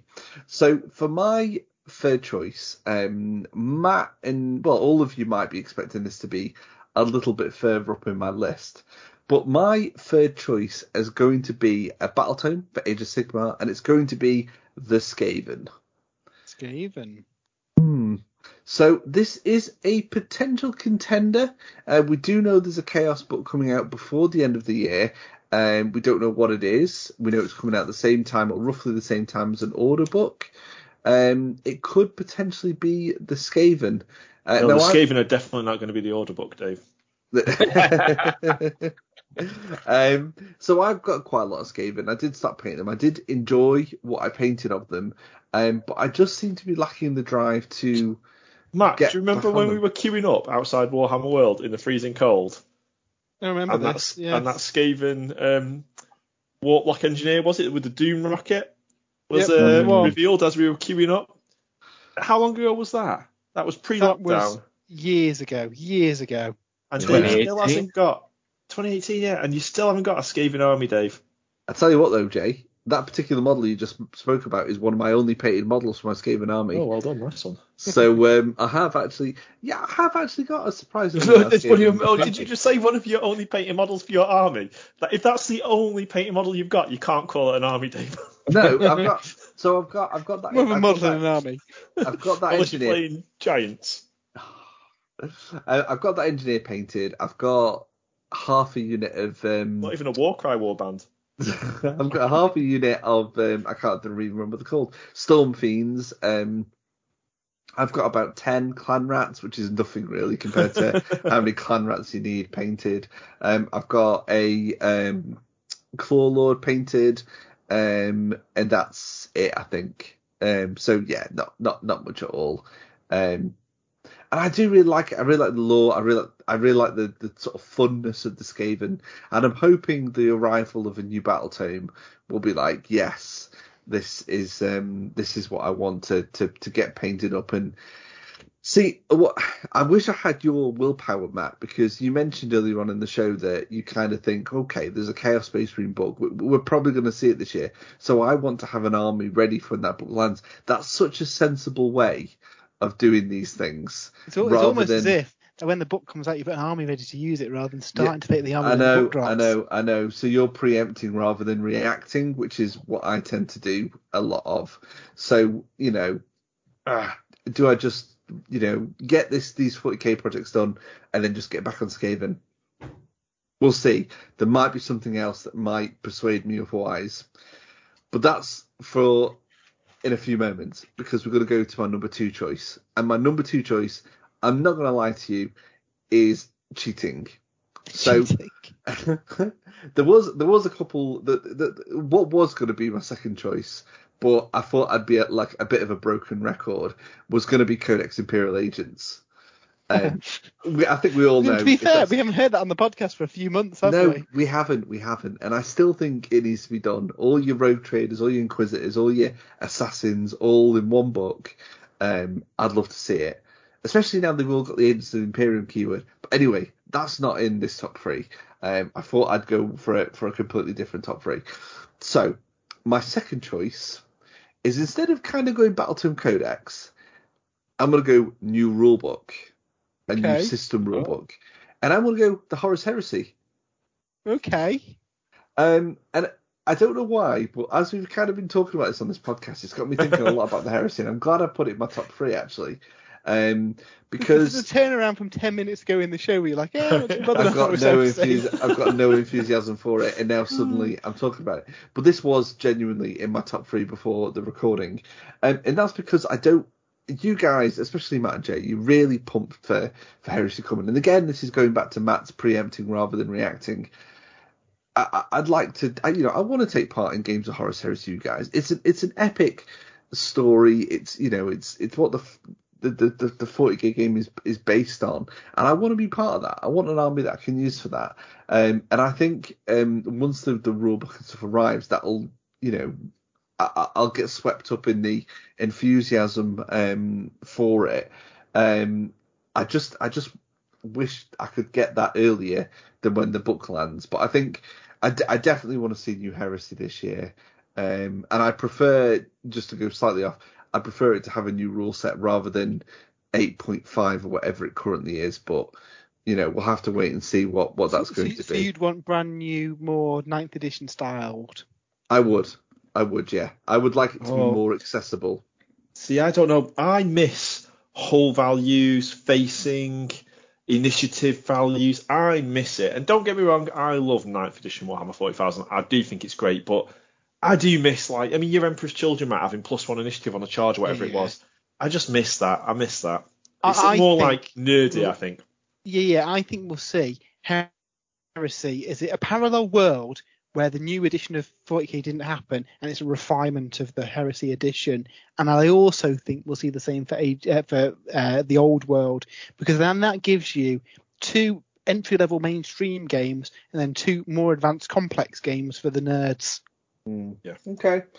But yeah, that's my second choice, and that leads me to quite a surprising. It's a twofer. So this is a completely broken a twofer. Yeah. So for my top choice, and again we're looking towards the Chaos Battletomes that we could see this year. I've always fancied a Chaos army for Age of Sigmar, and obviously I'm aware that Skaven is now a Chaos army in the lore and stuff, but I'm talking a proper Greater Demon led Chaos army. So I would like to see, before the end of the year, ideally Blades of Khorne, but I would also take Disciples of Tzeentch. Ooh. Because I've always kind of been torn between those 2 gods mainly. I've kind of always been a little bit because them 2 gods hate each other, don't they? Yeah, those 2 gods are fighting over Dave's soul. Yeah. So I know I've always been a little bit tempted by Nurgle, mainly because I really enjoy painting Death Guard. But if I'm truly honest, it's been those 2 gods that I've always kind of tempted me for Sigmar. So that's what I would like to see as my number 1 choice. One or both. I'll take both, so I can choose between the 2. With Tzeentch versus Khorne. Khorne, there you go. Best of both worlds. I know neither of them are really due any new models, because they've both got quite new ranges, haven't they? They've both got gorgeous Greater Demons. So it's not really the range that's the problem. I just want something to sway me to finally get a proper Chaos Army for Age of Sigmar. Plus, and you've always, well, and Andy, I know you're a big fan of this. You can use them in 40k as well. So if you go for the more demon side rather than the mortal elements, so well, and as previously discussed, a 3-for if you go for Heresy as well. Yeah, that's very true. So that's my top 3. Matt, let's go for you next. Well, that segues quite nicely, Dave, because my number 3 choice is a 2-for as well, and it is a Legion of the Dark Prince dual release for Age of Sigmar and 40k. So Codex Demons is super old now. To play demons, you need about 18 books, and nobody enjoys that, so I don't play them. And in Age of Sigmar, obviously we've got the god-specific books, and we've got the rules in the Be'lakor book letting you do Be'lakor's Legion of Demons. I think the time is right that we get a proper battle tome with Be'lakor and friends for both Age of Sigmar and 40k, because, I'd be all over that. I love me some demons. I imagine that would probably interest you as well then, Dave, if you could take a Khorne and Tzeentch army. I don't know actually, Matt. I don't know if I like Khorne. I like Tzeentch, but Khorne and Tzeentch, no. No, I think I genuinely would prefer to go for one god or the other. But I say that, I mean, I love the Be'lakor model, but no, actually, I'm going to stick with what I originally said. I think I'd rather stick with one god or the other. There you go. Well, the road to chaos has got many paths. So whichever path you want to tread, Dave, I will fully support your corruption. So it was basically Codex Demons, Battletome Demons. I think we probably will see Battletome Demons at some point. It's just what they do for the army mechanics, isn't it? Because a lot of these armies are built around the summoning. I mean, to be fair, how they've done it in the Be'lakor book probably works. You can just kind of refine that into a proper battle tome, can't you? Mm-hmm.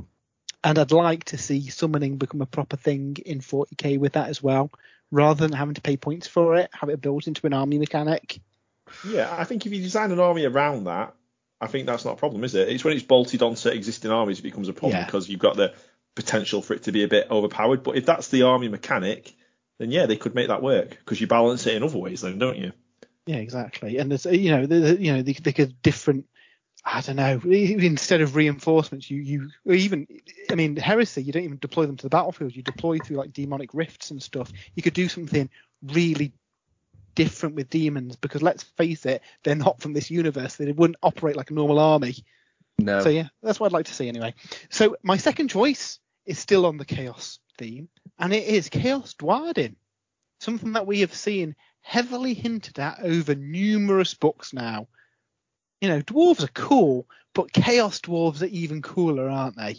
They are. They're hotter, actually, aren't they? They are. Volcanoes. And Age of Sigmar is a great opportunity to redefine the chaos dwarves and give them a new look and a new identity, and just go to town.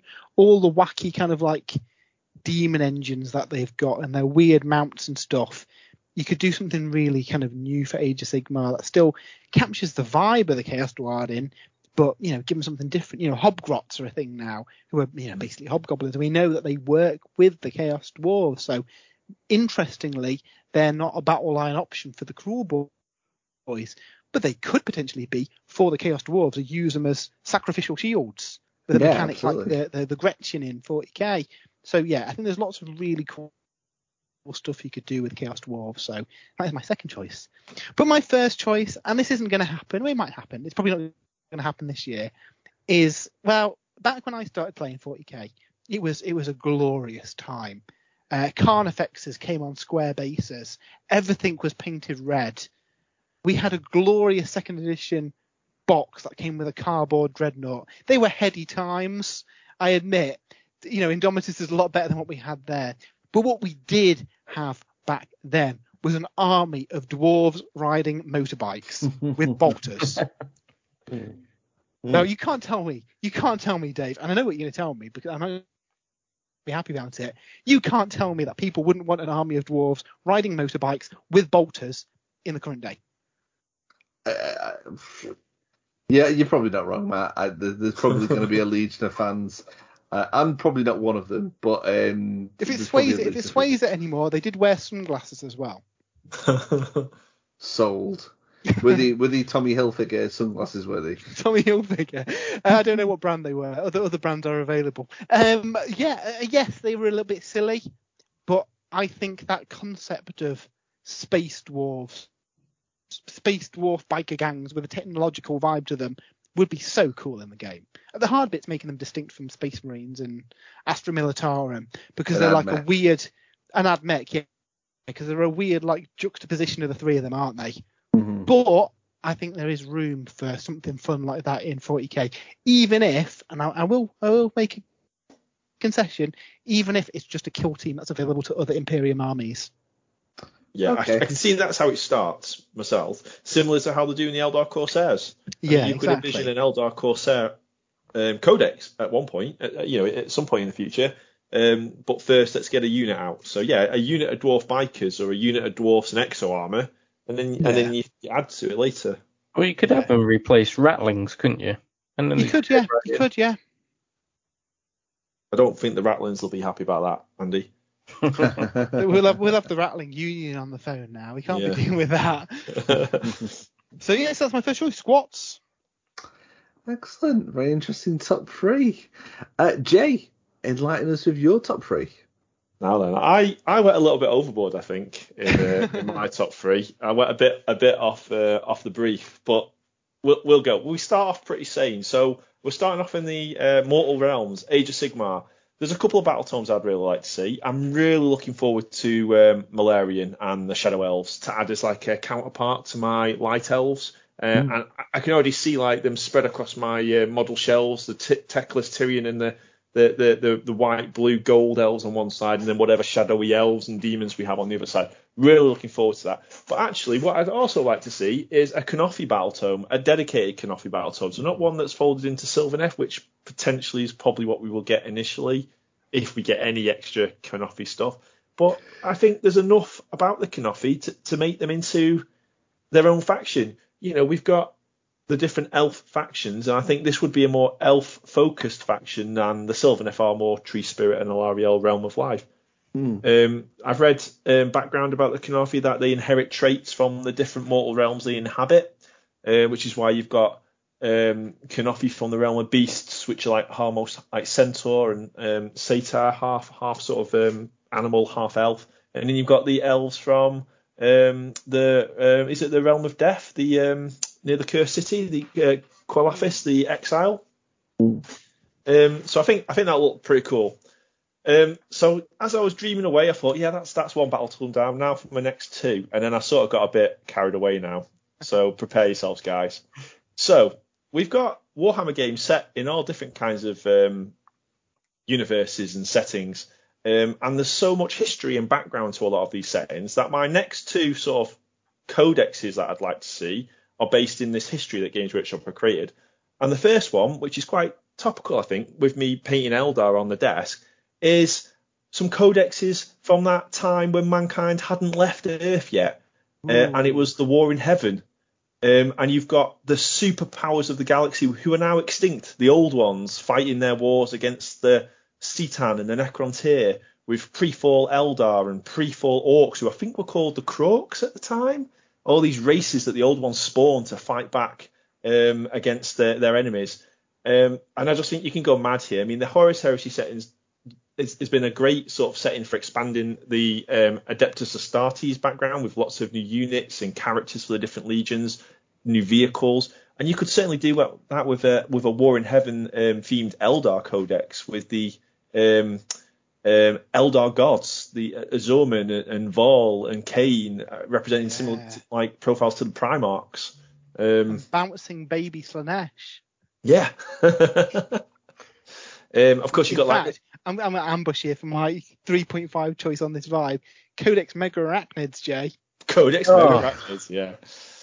So, I mean, the War in Heaven is quite well documented. There's quite a lot of cool fluff about the War in Heaven. I recommend people go and read about it because it is quite cool. And a lot of the sort of Eldar mythology is tied to that sort of period in time. And I remember reading one passage, and I'm not sure if it was actually in the 3rd edition Craftworld Eldar book, and it's an Inquisitor sort of recounting these tales of the Eldar and the tales of when they first fought the Necrons, for example, and he's sort of half telling it as a story, and then he's sort of questioning, well, actually, some of this is probably based in reality. These Eldar gods did stride to battle alongside them. Surely the Eldar believed that was the case anyway.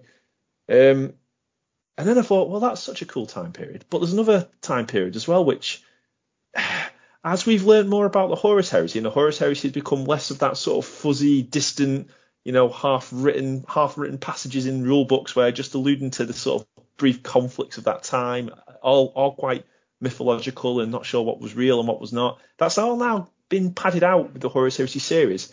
And yet, if you go back further in time to the Unification Wars, when the Emperor was trying to unite Earth and then Mars and the Moon, and he was raising his armies of Thunder Warriors to go to war against techno-barbarians and mutant warlocks across the surface of Earth. How many cool codexes could you get from that time period? Can you imagine, tanks with forbidden weaponry from the Dark Age of technology, proto-dreadnoughts, chaos-wielding sorcerers leading, legions of mutants out into battle against the Emperor and his sort of, small retinue of custodian guard, the proto-Astartes. You know what? Thunder Warriors versus Techno-Barbarians, in my mind, is basically Necromunda scaled up into a 40k scale game with all sorts of wacky stuff.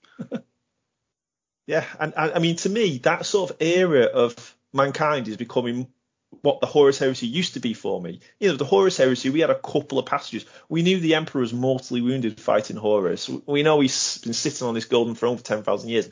We knew, there were some Primarchs, the sort of achievements that they contributed to in that age. But now it's sort of less of a mystery now. But you have to go further back in time to sort of get that same feeling again. So, yeah, I think there's about 15 different codexes in my top 2 there. I apologise. I mean, Codex Techno-Barbarians, I'm all over. More than the squats. So, yeah, that was more like a top 15 from Jay there. Andy, do you want to finish us off with your top 3? Yeah, so my top 3, again, mine's a bit of a cheat. I haven't got 3, I've got 5. We've just not been very good this time. So basically, between the 4 of us, we've not put together one constructive, decent, just top 3. That's because we're so enthusiastic about our hobby. That's all it is. Good point. Good call. Good save. This is in no particular order because I kind of want all of these at the same time. My third choice, I'll go for. Oh God, where we go? I'm going to go for World Eaters. Yes. Now we saw Kharn the Betrayer. He came out ages ago now, and he's such a gorgeous model, and he's so cool, narratively speaking. He belongs in a legion. He belongs leading an army of World Eaters. And we've had Death Guard. We've had Thousand Suns. We know we're getting Chaos Space Marines at some point this year. But I think what would be so cool is to see Angron, tons of World Eaters, Terminators, new Khorne Berserkers, which, let's face it, they are in desperate need of a new kit. Yeah. Oh, they are. But Berserkinators would be cool, wouldn't they? Berserkinators. Oh my, yes. And then, throw in Juggernauts and all this sort of stuff. There's so much they could do with World Eaters. And I mean, I know you were speaking before about saying, Khorne and Tzeentch are your favorite Chaos factions, Dave. For me, Khorne, I don't want to say he is my favorite because I've got a bunch of armies behind me that are Chaos that are not Khorne. But he's definitely tied with number 1. And I would love to see him in the 41st millennium. Now, I'd like to see Angron and stuff. I think they're a very interesting legion.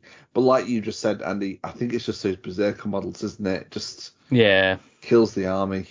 Yeah, they're so old now. I mean, I've seen so many people do conversions and stuff with Blood Warriors from Age of Sigmar and stuff like that. Just throwing a 40k Chaos Space Marine backpack onto them and stuff like that. And I'm like, yeah, that's cool.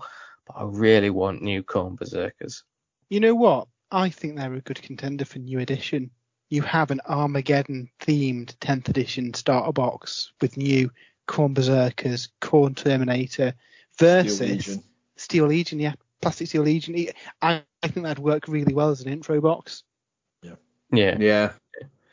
And then I'll tie this in with my third choice because, I'm that kind of guy. Obviously, Chaos Space Marines. We know we're getting it, but I really want it, and I really want it now. Yeah, I was a bit gutted that if you've not read the review, the profiles in the Eldritch Omens box are the old profiles, sadly. And it makes sense because I get Games Workshop didn't want to be in the situation where those new rules are locked to a battle box that's probably not going to be available in a couple of weeks' time. So I get that, but I want the new rules now, desperately. Yeah, give them 2 wounds. Chosen, I'm surprised that they have a weapon skill 3+. Would it be that bad if you gave them a 2+? But then Stern Guard and stuff don't have a 2+ ballistic skill or weapon skill, do they? So, that's my third choice: World Eaters and Chaos Space Marines. My second choice, and again, this is a twofer because I think this would be perfect for a battle box, is Beasts of Chaos, which I love. I've wanted to do a Beasts of Chaos army since I was about 12. I got into the hobby when I was 11, so it's a long time now. And they need an update. Like, just bring out a new battle tome, bring out a couple of new models. Plastic Beast Lord, plastic Doom Ball.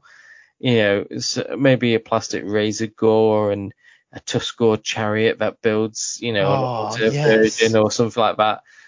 I'd be all over a new Beast of Chaos army. But at the minute, the army itself is fine, but I think the War Scrolls the Battle Tome itself is fine in terms of army allegiance abilities and that sort of stuff. But the War Scrolls are just so bad that I just can't justify starting them at the minute.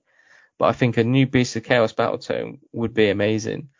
And then to go alongside them, because we know we're getting a Chaos Battle Tome and an Order Battle Tome, and I'm hoping it's Beast of Chaos that are the Chaos Battle Tome.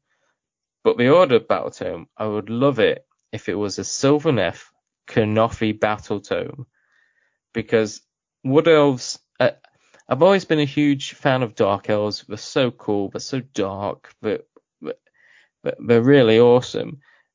High Elves are a bit too much towards the light. They're too good for me. I prefer chaosy sort of elements to armies. But then looking at like Wood Elves back in Fantasy, they were kind of like the in-betweens. Wood Elves weren't necessarily the good guys, were they? Yeah, they were definitely not the good guys, but at the same time, they weren't bad. They fought against chaos. And I think, having seen the Underworld Warband we got back in Beastgrave, I think it was, so that was back, second edition, I think it was, for Underworlds. Seeing those half centaur models, seeing the ones with bows, and seeing almost like Ungor looking elves was so cool. I can't believe they haven't done anything with that aesthetic look yet. Yeah, and you're right, that'd be a great battle box. The classic Beastmen versus Wood Elves, isn't it? Yeah.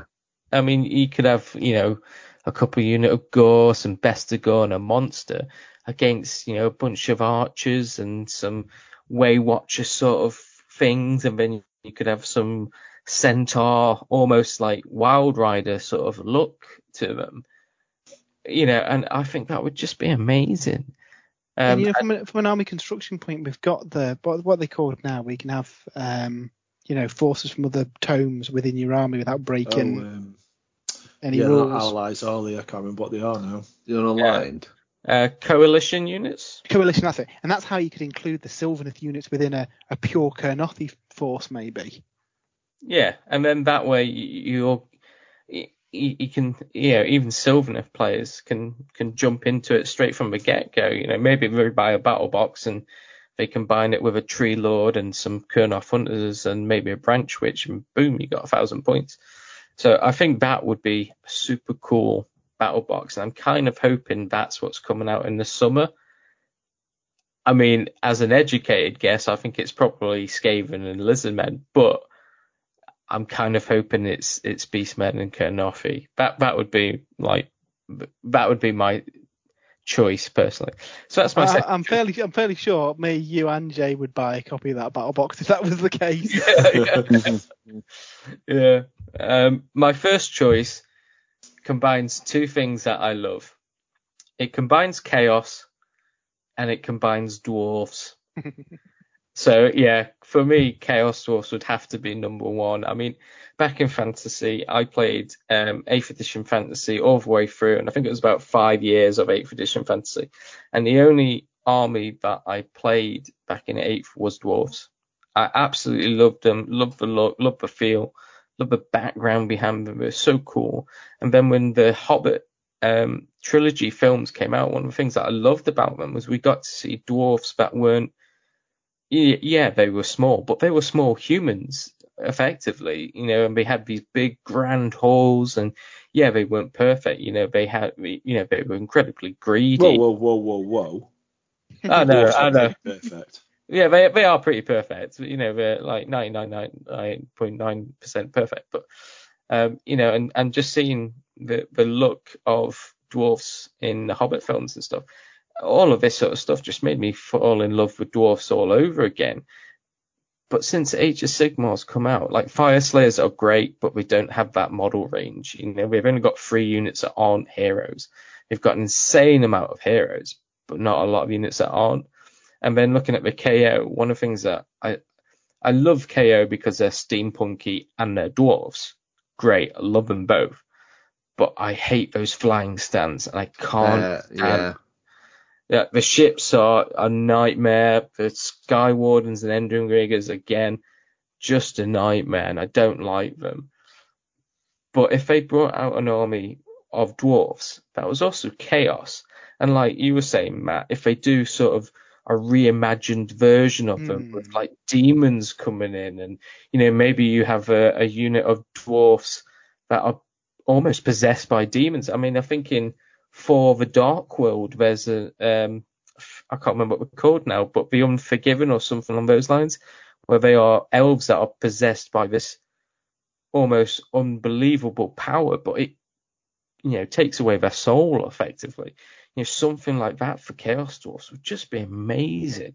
So yeah, I mean, in the Warcry, the recent Warcry box, they build manufacturing equipment that's got demons bound into it. So if they're binding demons into forklift trucks and stuff, God knows what they're putting into weapons. Yeah. So for me, I think a reimagined version of Chaos Dwarfs, and again going back to what you said, the Skaven. Skaven are such an underused army. They could do so much with Skaven, and I can't believe they haven't in Age of Sigmar yet. Well, the same thing with Chaos Dwarfs. Apart from they worshipped a god called Hashuta or whatever it was, apart from that, I don't really know anything about them. So they really have like that free reign in Age of Sigmar to bring them in and just go nuts. And for me, that would just be amazing. Yeah. Excellent choice, Andy. Excellent choice. So yeah, I think the moral of that story is we all cheated out of top threes. lot of chaos love as well. A lot of chaos love. Even on your list, Dave, that surprises me. But not on Jay's. No, I stay loyal. I wonder what the community chose. It's time to find out. We'll be right back with the community choices.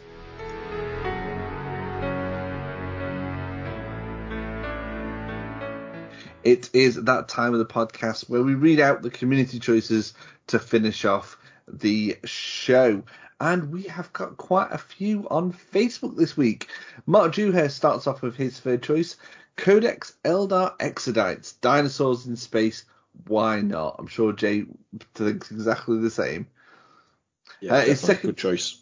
His second choice is Codex Renegades and Traitors, or rules for Traitor Guard and mutants in Codex Chaos Space Marines. I think they'll probably all be in one book, I think, won't they, Matt? At least to begin with. Yeah, I'd guess so. And finally, Battletome Chaos Dwarden, with rules for slaves from other factions, including Oryx, Gloomspite, maybe some humans. Oh, that's a good shout. Yeah, that's a cool idea. Honourable mentions to the Codex Squats, because that's what everybody wants, and a super expanded Slave to Darkness with rules for mortals, beasts, and demons in a big horde. That'd be quite cool. Ian Spear, his third choice is the Chaos Space Marine Codex, where they have 2 wounds. I think that's what all Chaos Space Marine fans are after. His second choice is Battletome Bretonnians. Ooh. But his top choice is the World Eaters / Khorne Demonkin. Nice, yeah. Demonkin was a cool army. Matt Jones, his third choice is the 2nd or 11th Legion. His second choice is Chaos Dwarfs. And his top choice, Jay, it's Tyrion's Lumineth. Yeah, we've got to see them. I reckon we'll see them in the next 12 to 18 months, I'm sure of it.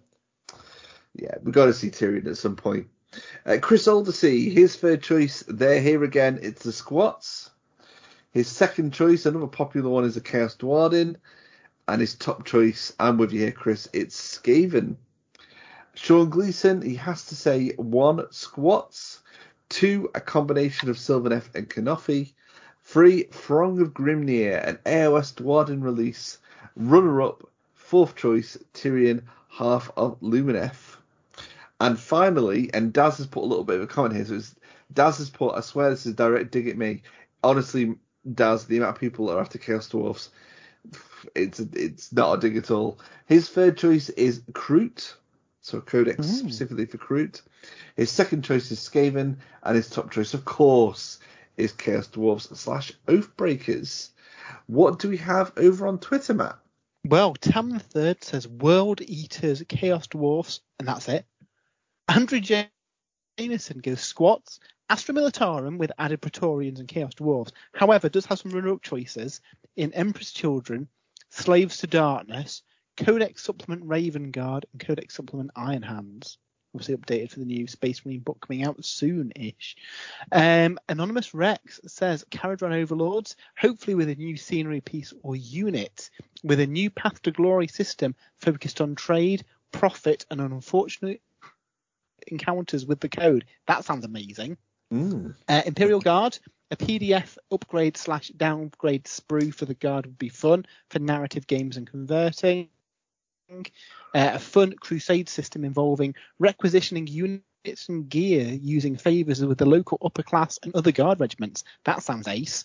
And number 1, Slaves to Darkness, would like to see new kits from the Start Collecting released and new Path to Glory content with a little AP buff for the army.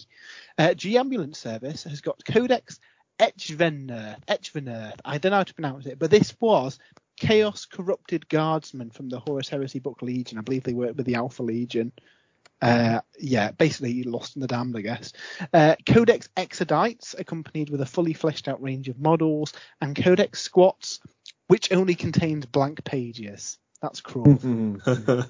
Average Paint says Khorne Demonkin, the Farsight Enclaves, and Codex Lost in the Damned. You could include Traitor Guard, Dark Mechanicus, and Elite Chaos Space Marine Warlords to lead them. Again, that sounds like an amazing army. Wild West Wargaming, Codex Supplement, Imperial Guard, Talon, Desert Riders. Yes, please. Codex Squats, and Battletome Supplement Van Carstein Vampires. Like it. JP Riley says Sylvaneth. My gaming group are looking at AOS and they really grabbed me as an ex-Wood Elf player. Khorne. I painted my brother's Khorne demons and liked them a lot. And Slaanesh Demons. They were my partner's first army, and I'm sure she would love some new sculpts. Absolutely.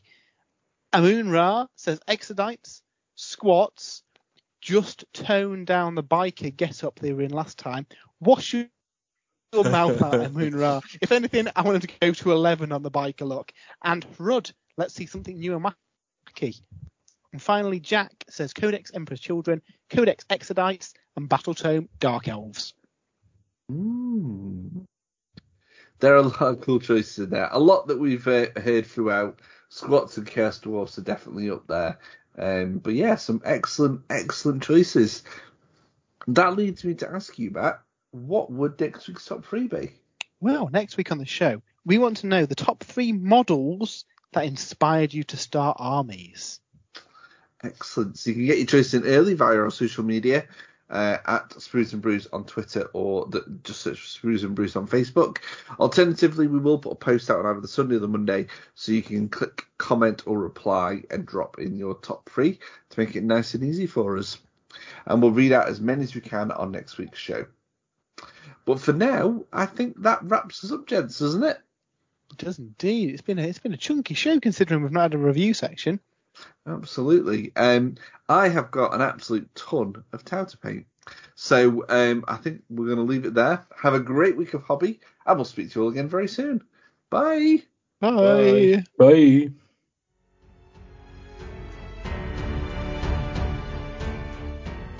Thanks for listening to the Sprues and Brews podcast. For more content, remember to check out spruesandbrews.com, and if you'd like to get in touch with us, send us a tweet at Sprues and Brews, or head over to facebook.com/Sprues and Brews.